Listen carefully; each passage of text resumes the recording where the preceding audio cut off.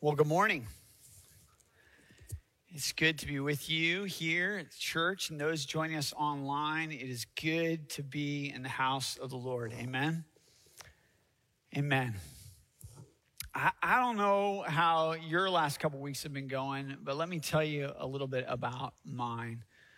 A couple weeks ago, my grandmother, who's 96, you might remember her affectionately I'm often quoting her when I preach and giving little one-liners like, Ryan, why are you so worked up that it's snowing? It's winter, things like that. So a couple weeks ago, she took a turn and I thought that God was calling her home. And that was really hard. And the last couple weeks, we've just been waiting to see, is she going to get better? Is she getting worse? We're not really sure. And that's hard, right? That waiting. And thankfully, she's gotten better. And then yesterday, amen. And yesterday, I did my first funeral as a pastor and family I've gotten to know over the last several weeks here. And that was really hard. It was good, but hard. And about an hour after I got home from the funeral, I got a call from a good friend of mine in Zimbabwe that my best friend in Zimbabwe had just lost his long battle with cancer. And as I sat with the Lord yesterday afternoon and just praying, I was so thankful for our study in the book of Lamentations. Because as we wrap up Lamentations today, I just was so thankful for the why behind Lamentations. That Lamentations invites us to bring our suffering. We choose to talk to God rather than remain silent. It invites us to bring our suffering to God. And in talking to God, he'll walk us through our suffering. And we see again and again that he is our source of hope. Like the depth and maturity of our hope in Christ grows when we come to God with our suffering. So I was thankful for the why. As we grow in hope. But we also grow in seeing the suffering around us. That we're not indifferent or forgetful about the suffering around us. So I'm so thankful for our study of Lamentations and the why behind why we should practice it, why we should step into it. And Trent, over the last 5 weeks, has been showing us what are the elements of Lamentations. I'm going to show them to you now. As I just said, it starts with choosing to talk to God rather than becoming silent. And then offering your complaint. And then when there's sin present, offering your confession of sin. And then making your request. Expressing your trust in God. And then again, if there's sin present, committing to actions that show true repentance. So we've been learning the how of Lamentations, and that has been good and helpful.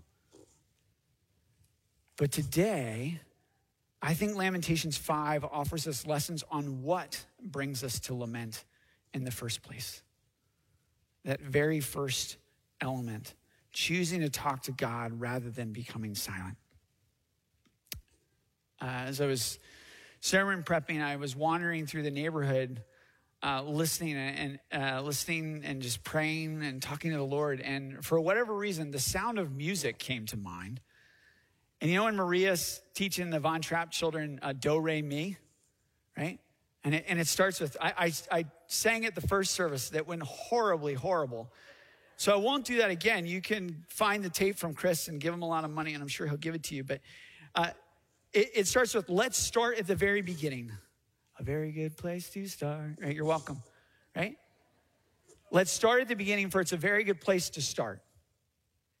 I want you to think about that when you think about Lamentations 5, because I do think it helps us understand how to enter in, what to do to enter into Lamentations. I want to unpack Lamentations 5 for us today, but more importantly, I want us to grow in understanding what it means to enter into lament, what it takes to enter in to lament. To choose to talk to God in the first place rather than remain silent. So let's read Lamentations chapter 5. I'm just going to read the first verse here. Lamentations chapter 5. Right away, it starts with a choice to talk with God. It says this, remember, O Lord, what has befallen us. Look and see our disgrace. Remember, O Lord, right? The author is choosing to talk with God rather than remain silent, right out of the gate. I want to read through Lamentations 5 now in its totality and then go back. And I want us to look at four questions that can help us bring us into lament in the first place. 4 questions that will help us grow in choosing to talk with God rather than becoming silent. So let's read Lamentations chapter 5. This is what it says. Remember, O Lord, what has befallen us. Look and see our disgrace. Our inheritance has been turned over to strangers, our homes to foreigners. We've become orphans, fatherless. Our mothers are like widows. We must pay for the water we drink. The wood we get must be bought. Our pursuers are at our necks. We are weary. We are given no rest. We have given the hand to Egypt and to Assyria to get bread enough. Our fathers sinned and are no more, and we bear their iniquities. Slaves rule over us. There is none to deliver us from their hand. We get our bread at the peril of our lives because of the sword in the wilderness. Our skin is hot as an oven with the burning heat of famine. Women are raped in Zion, young women in the towns of Judah. Princes are hung up by their hands. No respect is shown to the elders. Young men are compelled to grind at the mill, and boys stagger under loads of wood. The old men have left the city gate, the young men their music. The joy of our hearts has ceased. Our dancing has been turned to mourning. The crown has fallen from our head.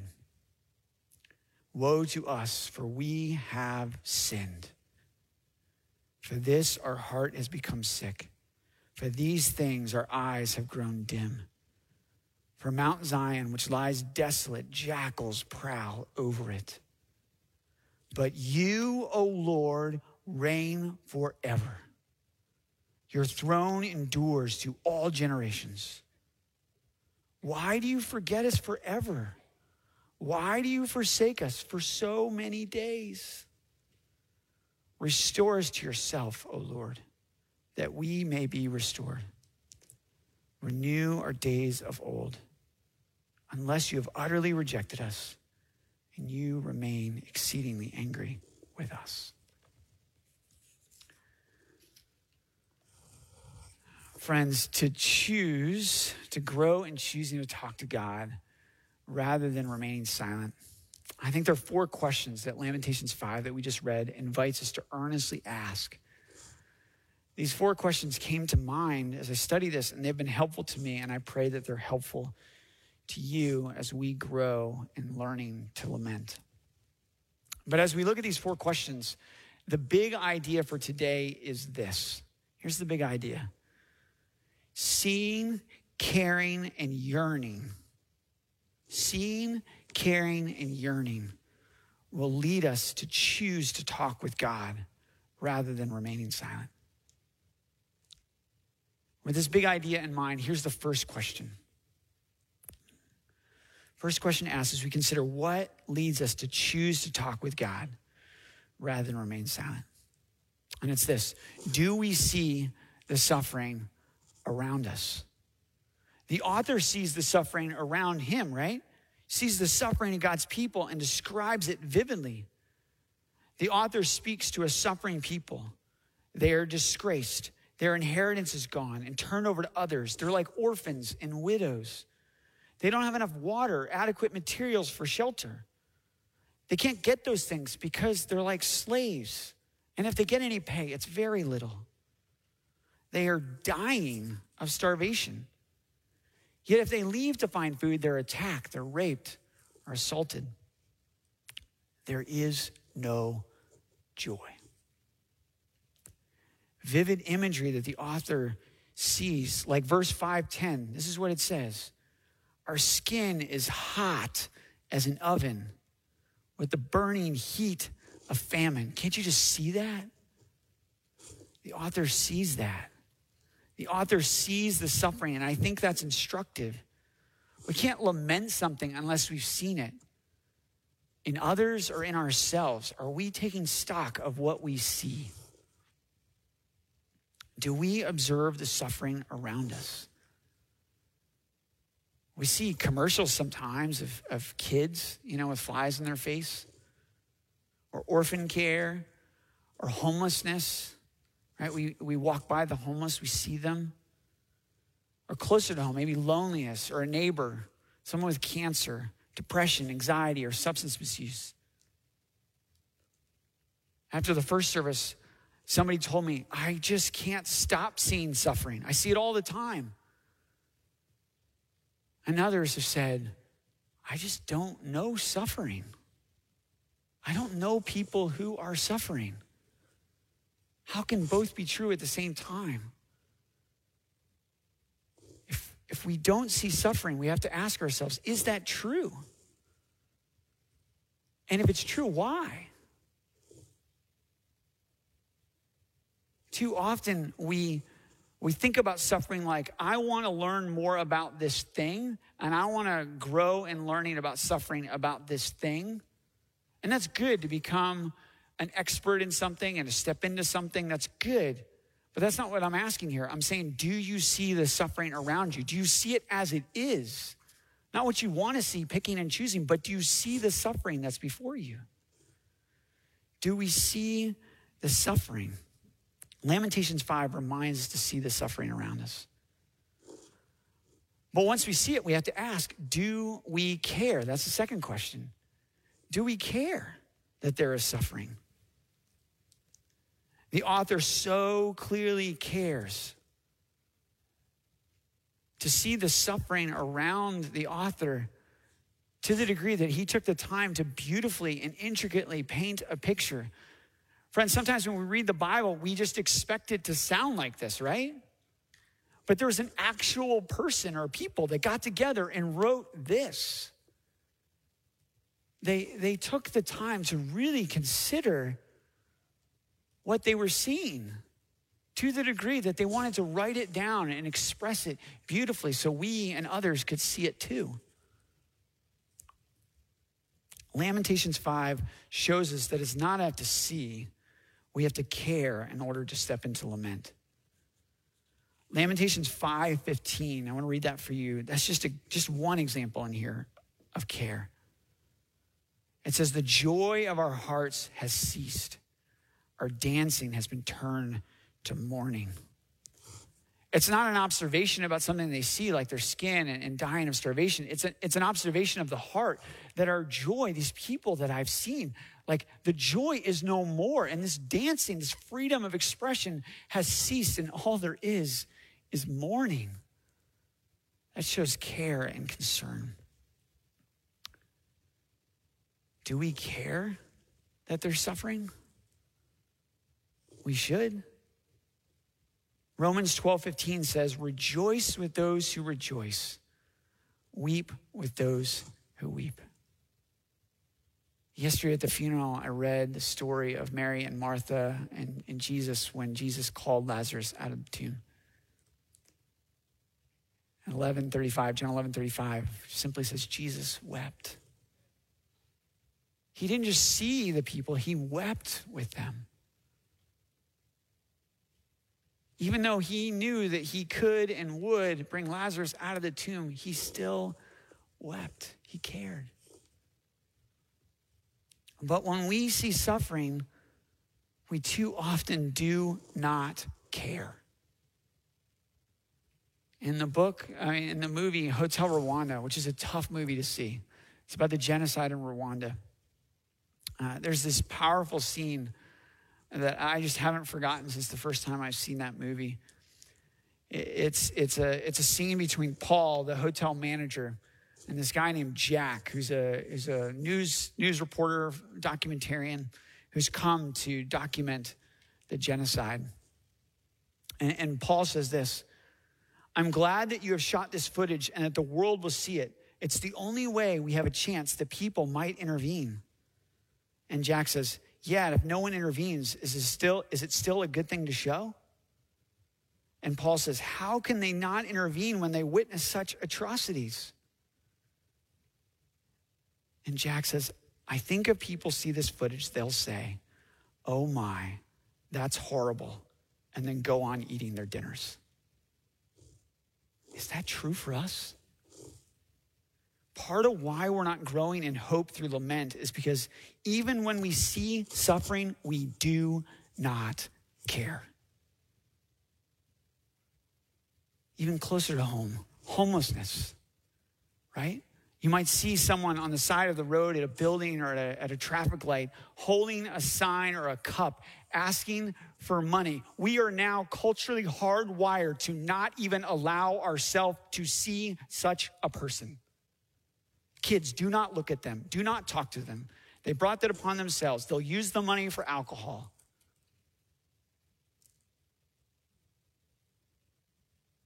That's not our Messiah.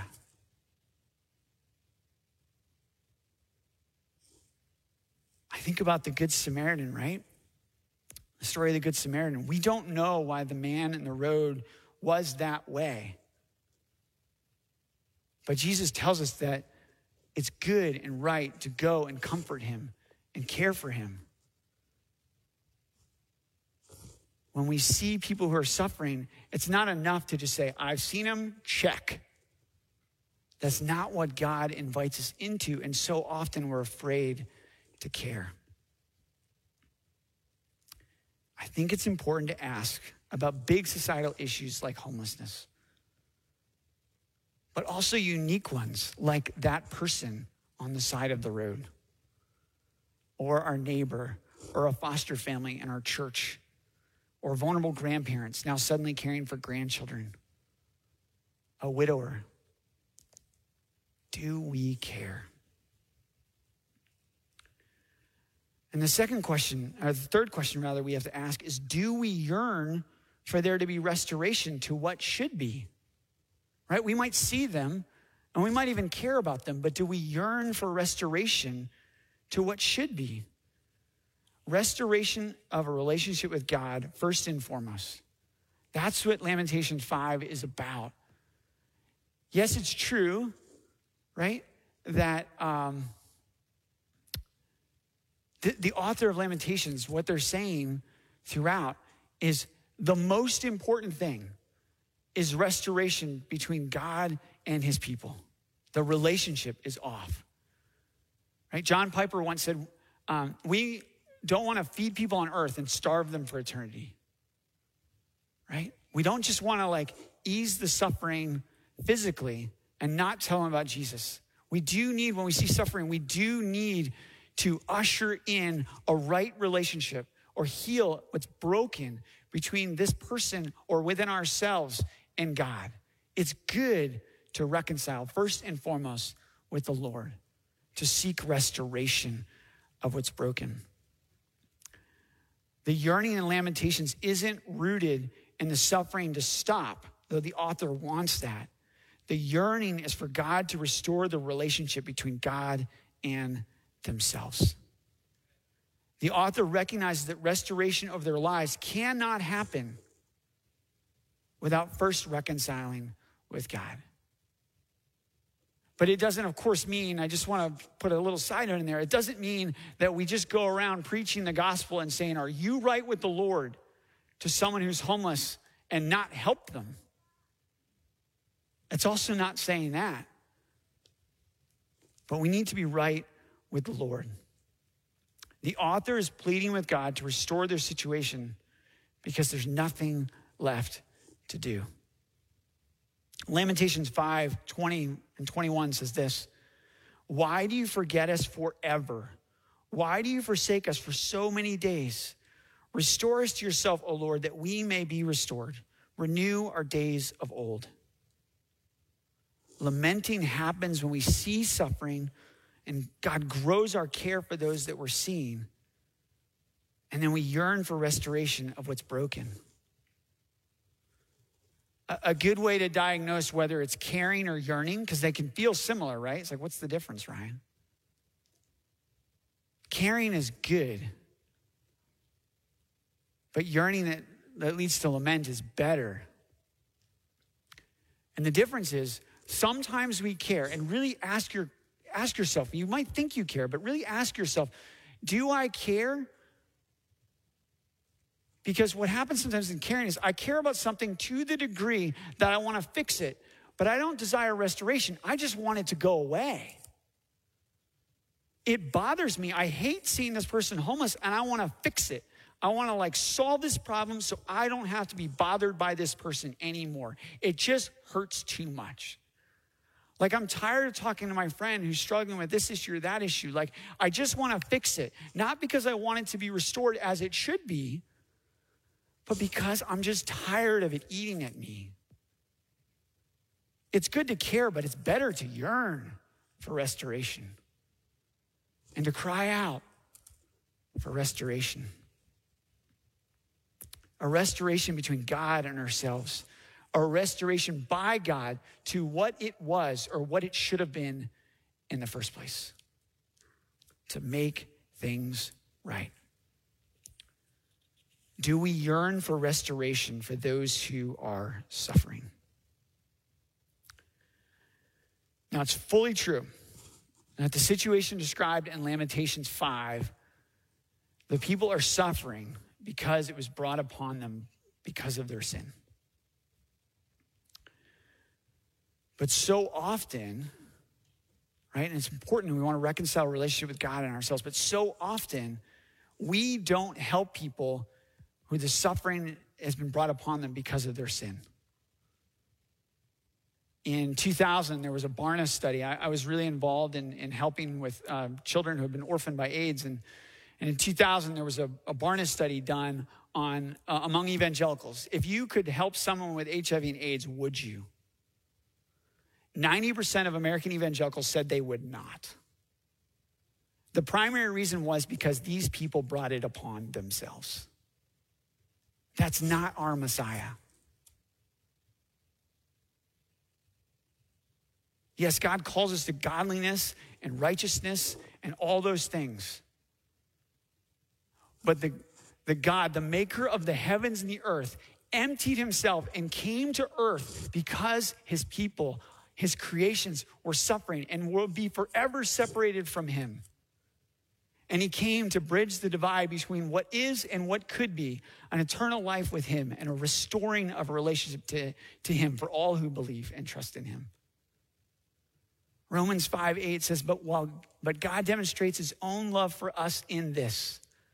While we were still sinners, Christ died for us. So even though it's true, Lamentations 5 talks about those who are suffering because of their sin, the author is calling out to God to still care. And too often we say, I don't have a right to care or to ask God to restore this because I brought this upon myself. And that's just not what God's word says. It is true that we are suffering because of our sin, but God still cares. And the last question is, what can we do to bring about restoration, right? We might see about it, we might see suffering, and then we might care, and then we might yearn for it to be as it should be or as it once was. But I don't know about you, but when I've seen something and I start to care about it and then I yearn after it, I want to do something. I want to make it right. What can I do to make it right? And I think that is when the other elements of Lamentations or lamenting come in. Because the thing that we can do to bring about restoration is we have to go to God with our complaints. When the magnitude of what we've been seeing and caring about and yearning for gets to the point where we realize what has always been, we have to go to God, because whether we feel like we can do it or not, it has always been true that we are at the mercy of God. And the challenge is before us, friends. The challenge is before us. The suffering around us is too great. And too often, our sense of humility is far too small. We believe that we can do these things, and then when we finally need the Lord, then we will go. But that's not what Lamentations calls us to. It calls us to start with to communicate our complaints to God rather than remain silent. He is bigger than our suffering. He is where we start. The title given to Lamentations 5 in the ESV is Restore Us to Yourself, O Lord. And that's a good summary of the chapter. So we have to go to God with our complaints, but then where appropriate, we confess our culpability. Lamentations 5 says, our fathers sinned and are no more, and we bear their iniquities. Are we culpable? We have to ask, are we responsible for the suffering that we're experiencing or the suffering around us? Are we responsible for that?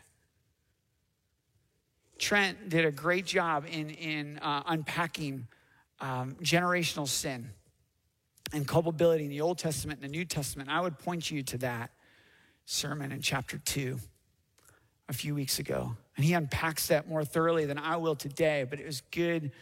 I encourage you to go back and listen to it. Because here the author is confessing and admitting culpability. Like our fathers sinned and are no more, and we bear their iniquities. There's a consequence for their sin. But we have to ask, we have to confess our own culpability for our sin, for why we're suffering now. And in some ways, there's some things that we can easily recognize we have to confess culpability for, right? Like if I murdered someone and created suffering for that family, I would be culpable, right? But I would also point you to Matthew 25. We're not going to read it today, but I would encourage you this week to go through and read it, where Jesus lays out where he has seen Christ through his people, right? When you saw the thirsty and you gave them something to drink, or the hungry and you gave them food, or the naked and you gave them clothing, right? Where we see Jesus, where he has seen Jesus among his people. But he also, the part that we don't look at is in Matthew 25, where it goes on, where his people weren't doing what they were supposed to do, right? Where we didn't give water, where we didn't give food, where we didn't give shelter. We're culpable for that. Like murder's clear, I am culpable for that. But the absence of action and the needs to meet the needs and care and work toward restoration of those around us, we are culpable for that. Like when I walk by the homeless person and I say nothing, not even dignifying them with an identity, like I see you, my God sees you. The God that I have dedicated my life to and will enjoy for eternity made you, and I see you.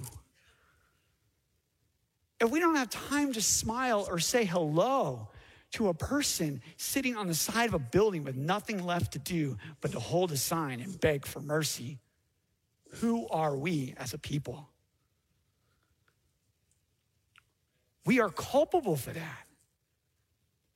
Yeah, I didn't know this guy until I just saw him right now, right? I didn't make his world, but I am culpable for the fact I will not allow my children to see this person. I am culpable for that. And that's just not me pontificating. Matthew 25 says that. Jesus says that. But I want to offer a caution there. When you read Matthew 25, our life group was just talking about this a couple weeks ago. When we read Matthew 25, it can be overwhelming and suffocating. The needs of the world are great. And we can't all go around mourning and suffering and grieving for everything that we see.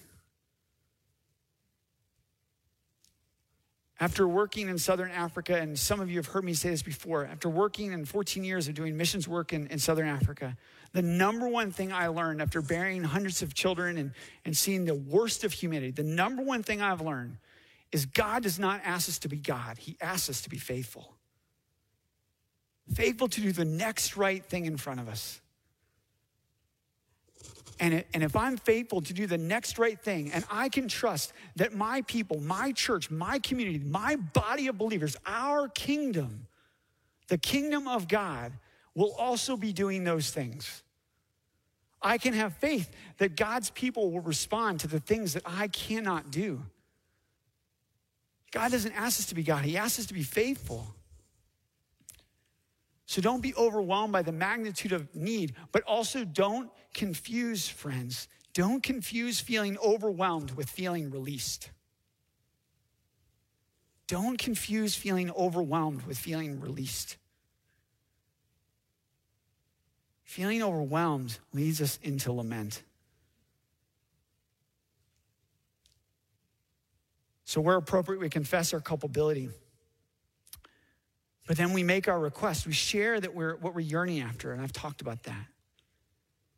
And then we admit our need for a Savior. He's the only one. I'm just following the elements of lament. We express our trust in God. John 5:24 says, truly, truly. This is John 5:24. It says, truly, truly. This is Jesus. Truly, truly, I say to you, whoever hears my word and believes him who sent me has eternal life. He does not come into judgment, but is passed from death to life. And friends, acknowledging this helps lead us to unspeakable hope, because it sets things as they are.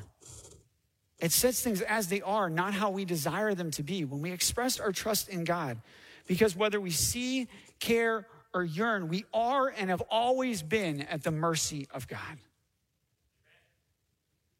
So then the last thing we do when we want to bring about restoration is we wait. We wait on the Lord. We wait with honest hearts and open hands and ready feet. We wait with honest hearts. 21 says this, 5:21 of Lamentations, it says, restore us to yourself, O Lord, that we may be restored. Renew our days of old. That's how it is. Whether we're aware of it or not, we're always at the mercy of God. Let's be honest about that. And then with open hands, 22 says, unless you have utterly rejected us and you remain exceedingly angry with us. We have to have open hands. We're truly at his mercy. Our lamenting isn't about talking to God and checking off a box that I have done that.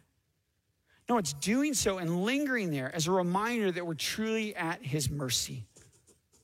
Yes, God calls us to pursue righteousness and obey and seek restoration and justice with our actions. We should do all of those things.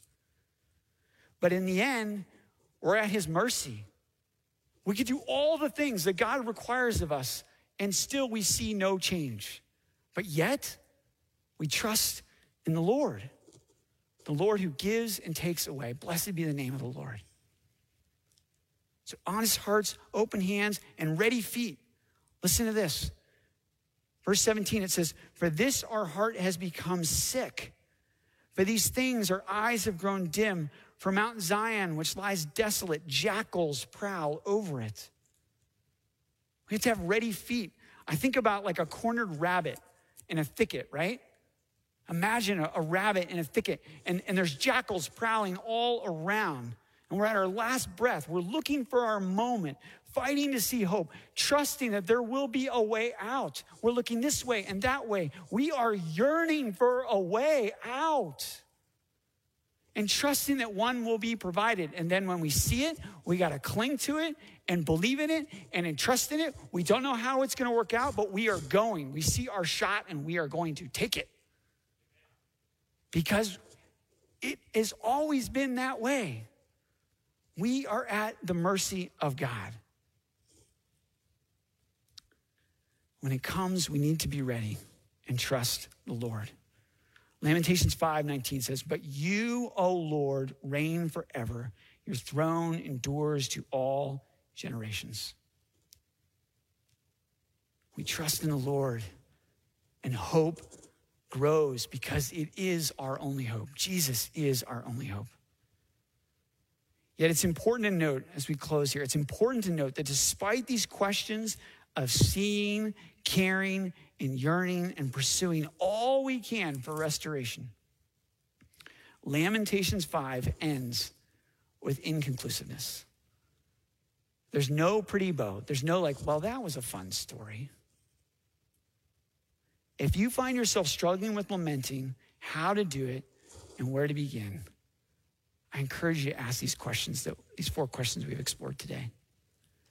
Lamentations does not end with resolution. In fact, it ends with pleading. It's left unresolved, and that is instructive. Friends, I don't know where lamenting will lead us, but I do know where it starts. It starts by seeing, caring, and yearning for restoration. This leads us to our only source of hope. It leads us to choosing to talk to God rather than remain silent. In the days and weeks ahead, if you're struggling about where to begin, how to make sense of the emotions in your heart, remember to start at the beginning. The beginning is a very good place to start. Let's pray. Dear Heavenly Father, I thank you so much for the time in your word. I thank you that even though sometimes we feel no comfort, Lord, bringing our suffering to you grows our hope in you, grows our trust in you, gives us visibility to see what has always been so. We are at your mercy, and in you we trust, and we trust you alone. So God, hear our praises now. We love you, we trust you, we worship you with our lives. In your mighty name we pray. Amen. Let's sing.